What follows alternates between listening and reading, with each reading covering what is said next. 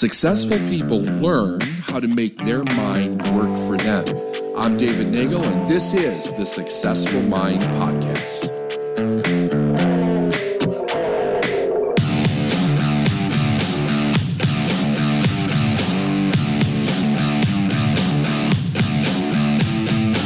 Here's the thing about this that's so very important. If you seriously want to break free from the kind of thinking that keeps you going around and around and around and around, having the same issue, especially when it comes to money, you have to step out and start forcing yourself to make decisions differently and holding yourself to a higher standard, or it never changes. It will never change. We are so programmed in our mind to think that if we want something, we have to give something up, something else that we want up in order to get it, especially when it comes to money. That it not only is it habitual, but there are so many emotions that are locked into that idea. It takes time to break them. It takes time to get out of it. And it also takes time to have the experiences that there's a completely different reality that you can live by. And I'll tell you, very few people do this because very few people actually want to change. They want the result, but they don't actually want to change. So I see things like a person will say, I want to do this. This is something that's good for me. This is beneficial to me, but I also need to do other things. So I'm thinking about giving this one thing up because I need to pay for something else. And when you're running a business, you can't think that way. You can't deny one area that needs something in order to go to another area by sacrificing one. It's the wrong sacrifice. What you're not sacrificing is the thought that says that you can't have or do both. The question then becomes, how do I get the money? How do I raise the money? How do I earn the money? That's the skill that you want to master. That's the skill that you want to master. You have to really see, if you master that skill, you break the paradigm of either or, of not being able to have enough, of not being able to do two things at once. And the only reason is because that's the reality that you've experienced over and over and over again. So really seriously give this some consideration. One of the reasons that in the beginning that I studied so long was that every time I got a bit of information, I used to really think about it for a long period of time. And I would think to myself, does that apply in this area? Does that apply in this area? Is it true? I'm looking for a place that it's actually not true. Is there somewhere this new bit of information that I'm getting is not true? And then how do I know it's not true?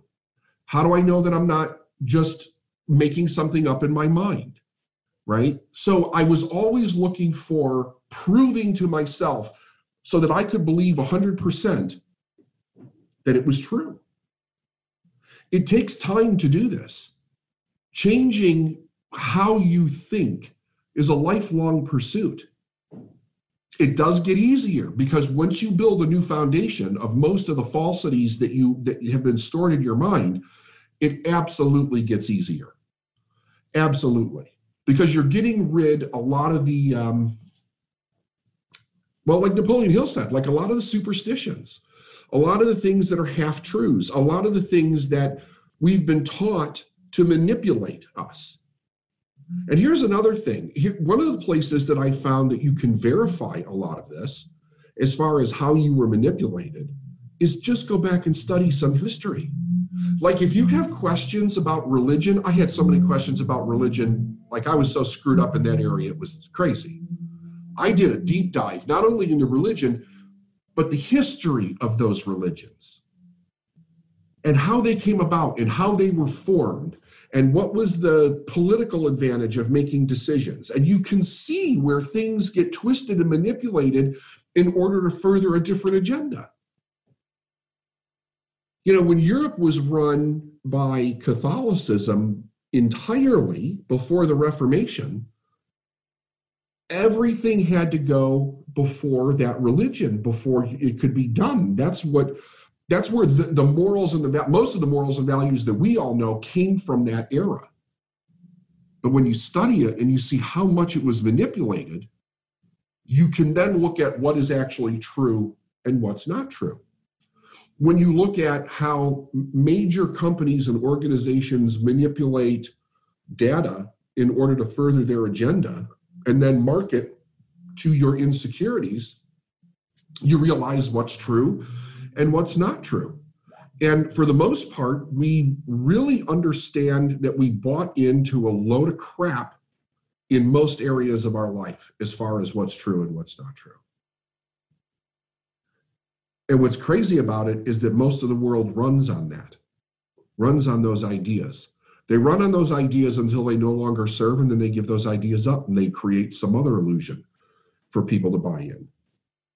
If you have not read, what was the book? The True Believer by Eric Hoffer. Read that book. Read that book. That book explains how hundreds, thousands, millions of people can get lured into a mass consciousness of whatever the loudest voice is saying over and over and over again. It's nuts. It's really nuts. And to then figure out, how do I separate myself from that manipulation, society's manipulation? And then here's the craziest part about it. So it trickles down, right? It's trickled down through history. It's trickled all the way down into our generations. But most of the people that you know believe it. So that's a problem. Because they're not intentionally trying to manipulate you. When you start to do something that goes against what they believe, you scare the hell out of them. And then what does that do to you if these people are close to you? It makes you feel unbelievably uncomfortable and insecure. People will literally attack you because they think the road that you're going down is totally crazy and irresponsible. And you don't know that it's not until you prove to yourself that it's not. I told you before, when I first started, I didn't know if I was losing my mind or not. Like it seemed so crazy to me to do these things because it was 100% the opposite of what I had learned was a responsible life. And I had to take each one at a time, basically, and prove it to the nth degree. It was either going to work or it wasn't. But I had to ask myself, am I doing the very best that I can? Is it me that's not working, or is it the principle that's not working? And everything that I'm teaching you are all principles that work, that I have worked, that I have done. They're all principles that Steph has done. Anything that I never learned that I found out was a little bit BS, I'm not teaching you that. I never pursued it. I never went any further with it. So these are all principles that absolutely work. But you have to get clear in your mind that you're the one that's working them, and that you're not the one or are you the one that's actually causing it not to work? If you are working when it comes to money, you have to ask yourself, if the money's not there, where did I stop? Where did I stop? Because I'll guarantee you stopped. Somewhere you stopped. The circumstances that you're facing, the results that you're seeing, in some way convinced you to stop. Because if you don't stop, there's no way it cannot happen. There's no way it cannot happen. Every person I've ever worked with, if they can get themselves to get through the place where they stop, they will see that the door opens every single time. And you can ask anybody if you ever come to our corporate office and you see the people that are hanging on the walls, just ask them. They'll tell you the exact same thing.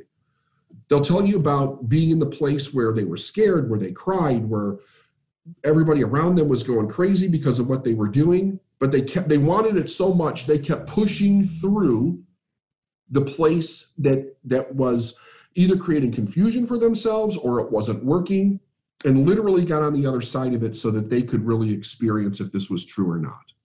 Doors will be open everywhere. Let's see. what was the first step? I mean, I started off going to a Tony Robbins seminar. That was really the first thing that I did. But that didn't give me what I wanted. That was not answering the questions that I was looking for. It happened over a period of time. There was no one book. The book that took me the farthest, the fastest in my head was The Science of Getting Rich. But there's other books that have just as much, I would say, just as much power, just as much clarity for me as that book did in very specific areas. And I've been teaching you from those books. You know, it's Think and Grow Rich. It's God Works Through Faith. It's Working Through the Law. It's all the things that keep the truth in front of you about these very specific principles. But right now, I'm giving you the foundation, you know, the core principles of the foundation, which are those laws. Those are the things, no matter where we go, you want to keep coming back and mastering those. You know, that's the idea, that you master those. You master your thinking and your behavior within those laws until you've got it. Like, you can do it every time. You can do it every time. Then you have to do it every time within other areas of your life. So you start off with the thing that you want the most, because that's the thing that's going to help you break through the fear and the resistance. And you get that, and you really get that mastered so that there's no doubt in your mind that it doesn't work. And then you can add it to anything that you want. That's why the desire is so very important in the beginning, because you need to break through. You have to have something that you desire so much that you're willing to take the chance of being wrong. You're willing to take the chance of failing. And you keep going until you get it. That's probably the biggest common principle that everybody who succeeds has. They won't quit. They won't quit. It's just like in Whiplash. He would not get discouraged.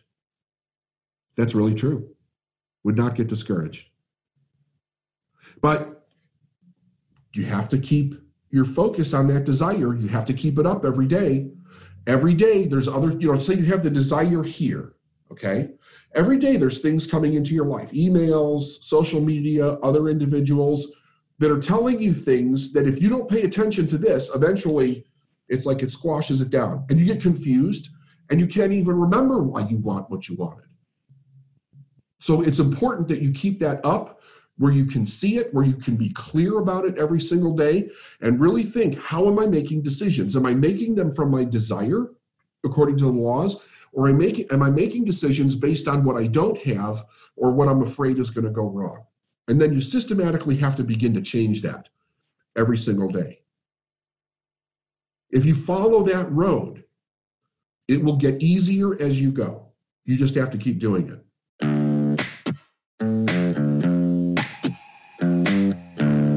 Thanks for listening to the Successful Mind podcast. And if you like what you heard and you want to know more, go to davidnagel.com/free stuff.